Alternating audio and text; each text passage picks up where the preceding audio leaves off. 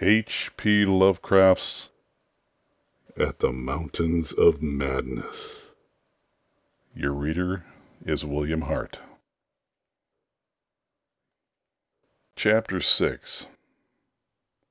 It would be cumbrous to give a detailed, consecutive account of our wanderings inside that cavernous, eon-dead honeycomb of primal masonry, that monstrous lair of elder secrets which now echoed for the first time, after uncounted epochs, to the tread of human feet. This is especially true because so much of the horrible drama and revelation came from a mere study of the omnipresent mural carvings. Our flashlight photographs of those carvings will do much toward proving the truth of what we are now disclosing, and it is lamentable that we had not a larger film supply with us. As it was, we made crude notebook sketches of certain salient features after all our films were used up. The building which we had entered was one of great size and elaborateness, and gave us an impressive notion of the architecture of that nameless geologic past. The inner partitions were less massive than the outer walls, but on the lower levels were excellently preserved. Labyrinthine complexity, involving curiously irregular differences in floor levels, characterized the entire arrangement, and we should certainly have been lost at the very outset but for the trail of torn paper left behind us. We decided to explore the more decrepit upper parts first of all, hence climbed aloft in the maze for a distance of some 100 feet, to where the topmost tier of chambers yawned snowily and ruinously open to the polar sky. Ascent was effected over the steep, transversely ribbed stone ramps or inclined planes which everywhere served in lieu of stairs. The rooms we encountered were of all imaginable shapes and proportions, ranging from 5-pointed stars to triangles and perfect cubes. It might be safe to say that their general average was about 30 by 30 feet in floor area and 20 feet in height, though many larger apartments existed. After thoroughly examining the upper regions and the glacial level, we descended story by story into the submerged part, where indeed we soon saw we were in a continuous maze of connected chambers and passages probably leading over unlimited areas outside this particular building.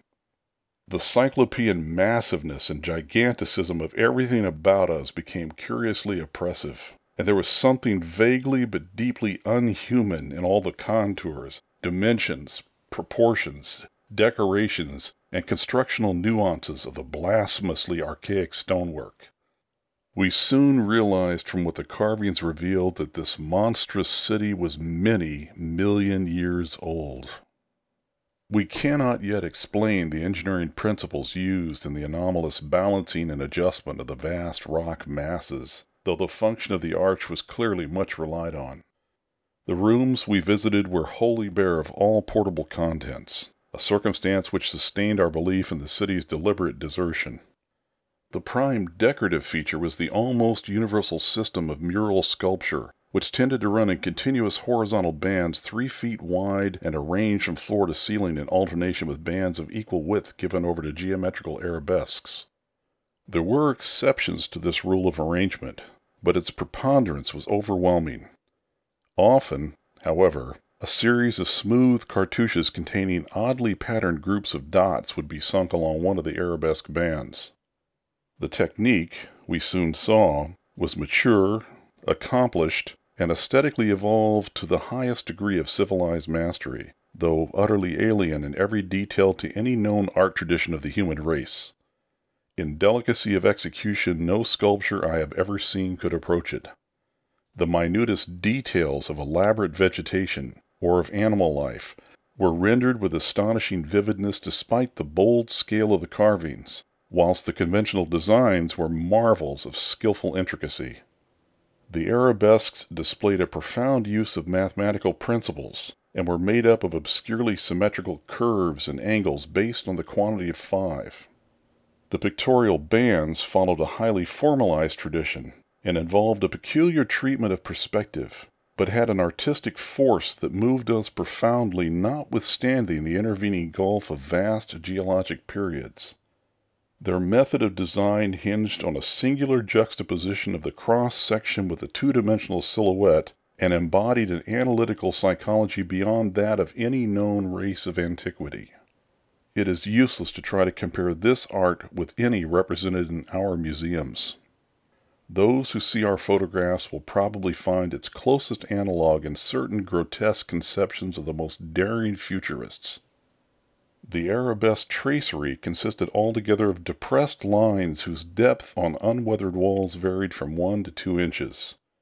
When cartouches with dot groups appeared, evidently as inscriptions in some unknown and primordial language and alphabet, the depression of the smooth surface was perhaps 1.5 inches, and of the dots perhaps 1/2 inch more. The pictorial bands were in countersunk low relief, their background being depressed about 2 inches from the original wall surface. In some specimens, marks of a former coloration could be detected, though for the most part the untold eons had disintegrated and banished any pigments which may have been applied. The more one studied the marvelous technique, the more one admired the things.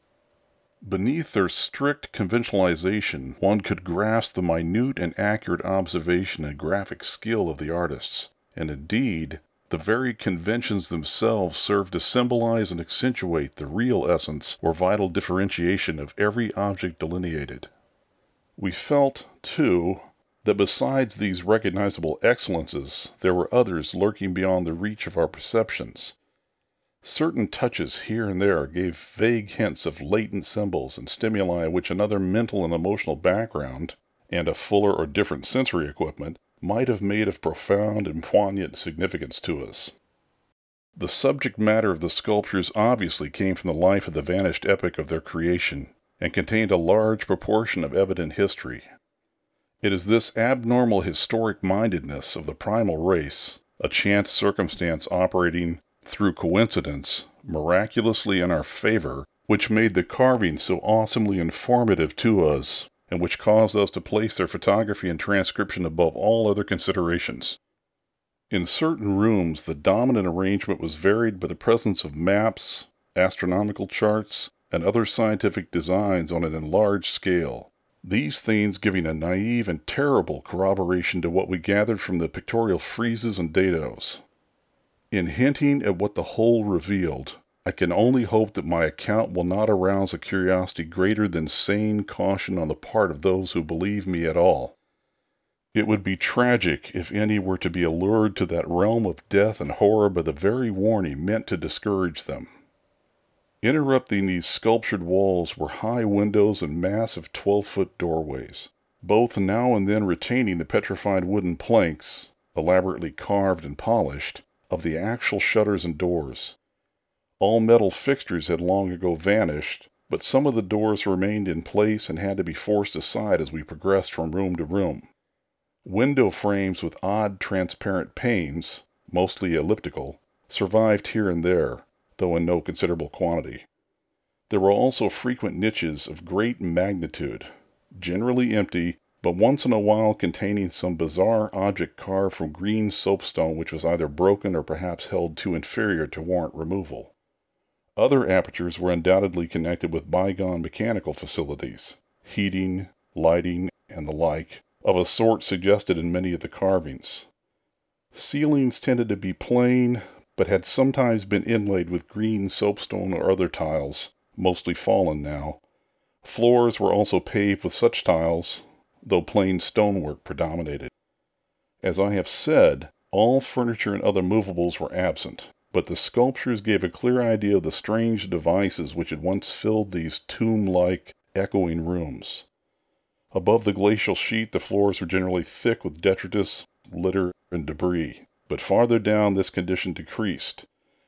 In some of the lower chambers and corridors there was little more than gritty dust or ancient incrustations, while occasional areas had an uncanny air of newly swept immaculateness.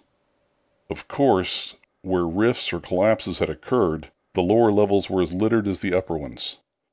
A central court, as in other structures we had seen from the air, saved the inner regions from total darkness, so that we seldom had to use our electric torches in the upper rooms except when studying sculptured details.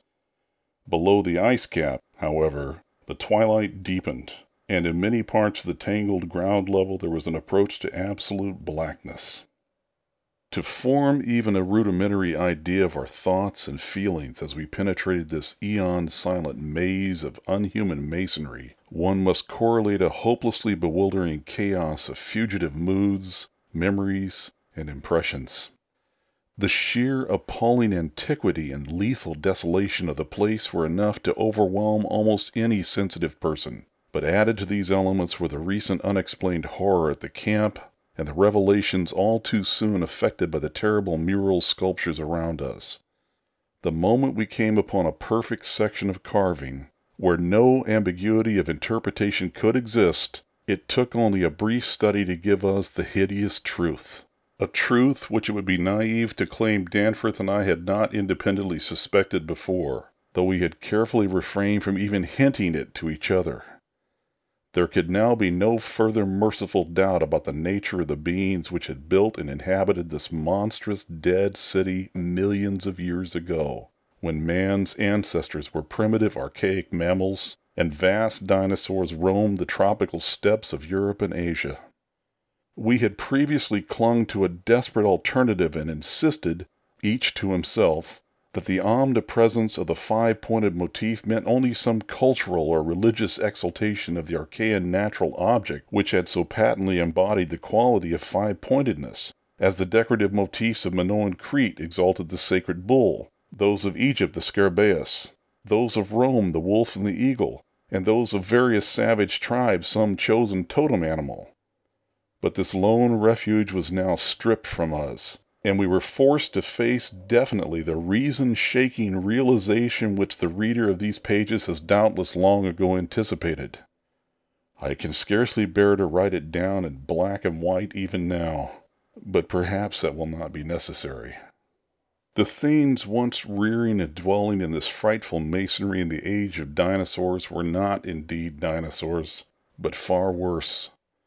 Mere dinosaurs were new and almost brainless objects, but the builders of the city were wise and old, and had left certain traces in rocks even then laid down well nigh 1,000 million years. Rocks laid down before the true life of Earth had advanced beyond plastic groups of cells. Rocks laid down before the true life of Earth had existed at all. They were the makers and enslavers of that life, and above all doubt the originals of the fiendish elder myths which themes like the Narcotic manuscripts and the Necronomicon affrightedly hint about. They were the great old ones that had filtered down from the stars when Earth was young, the beings whose substance an alien evolution had shaped, and whose powers were such as this planet had never bred. And to think that only the day before Danforth and I had actually looked upon fragments of their millennially fossilized substance, and that poor Lake and his party had seen their complete outlines. It is of course impossible for me to relate in proper order the stages by which we picked up what we know of that monstrous chapter of pre-human life. After the first shock of the certain revelation we had to pause a while to recuperate, and it was fully 3 o'clock before we got started on our actual tour of systematic research. The sculptures in the building we entered were of relatively late date, perhaps 2 million years ago, as checked up by geological, biological, and astronomical features, and embodied an art which would be called decadent in comparison with that of specimens we found in older buildings after crossing bridges under the glacial sheet. One edifice hewn from the solid rock seemed to go back 40 or possibly even 50 million years to the lower Eocene or upper Cretaceous, and contained bas-reliefs of an artistry surpassing anything else, with one tremendous exception that we encountered. That was, we have since agreed, the oldest domestic structure we traversed. Were it not for the support of those flashlights soon to be made public, I would refrain from telling what I found and inferred, lest I be confined as a madman. Of course, the infinitely early parts of the patchwork tale, representing the pre-terrestrial life of the star-headed beings on other planets, and in other galaxies, and in other universes, can readily be interpreted as the fantastic mythology of those beings themselves, yet such parts sometimes involve designs and diagrams so uncannily close to the latest findings of mathematics and astrophysics that I scarcely know what to think. Let others judge when they see the photographs I shall publish. Naturally, no one set of carvings which we encountered told more than a fraction of any connected story, nor did we even begin to come upon the various stages of that story in their proper order. Some of the vast rooms were independent units so far as their designs were concerned, whilst in other cases a continuous chronicle would be carried through a series of rooms and corridors. The best of the maps and diagrams were on the walls of a frightful abyss below even the ancient ground level, a cavern perhaps 200 feet square and 60 feet high, which had almost undoubtedly been an educational center of some sort. There were many provoking repetitions of the same material in different rooms and buildings, since certain chapters of experience and certain summaries or phases of racial history had evidently been favorites with different decorators or dwellers. Sometimes, though, variant versions of the same theme proved useful in settling debatable points and filling in gaps. I still wonder that we deduced so much in the short time at our disposal. Of course, we even now have only the barest outline, and much of that was obtained later on from a study of the photographs and sketches we made. It may be the effect of this later study, the revived memories and vague impressions acting in conjunction with his general sensitiveness and with that final supposed horror glimpse whose essence he will not reveal even to me, which has been the immediate source of Danforth's present breakdown. But it had to be, for we could not issue our warning intelligently without the fullest possible information, and the issuance of that warning is a prime necessity. Certain lingering influences in that unknown Antarctic world of disordered time and alien natural law make it imperative that further exploration be discouraged.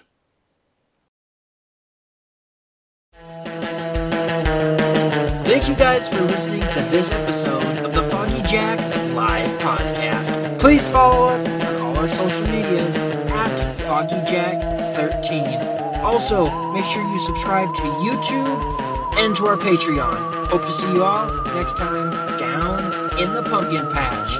Thank you, goodbye, and blessed be.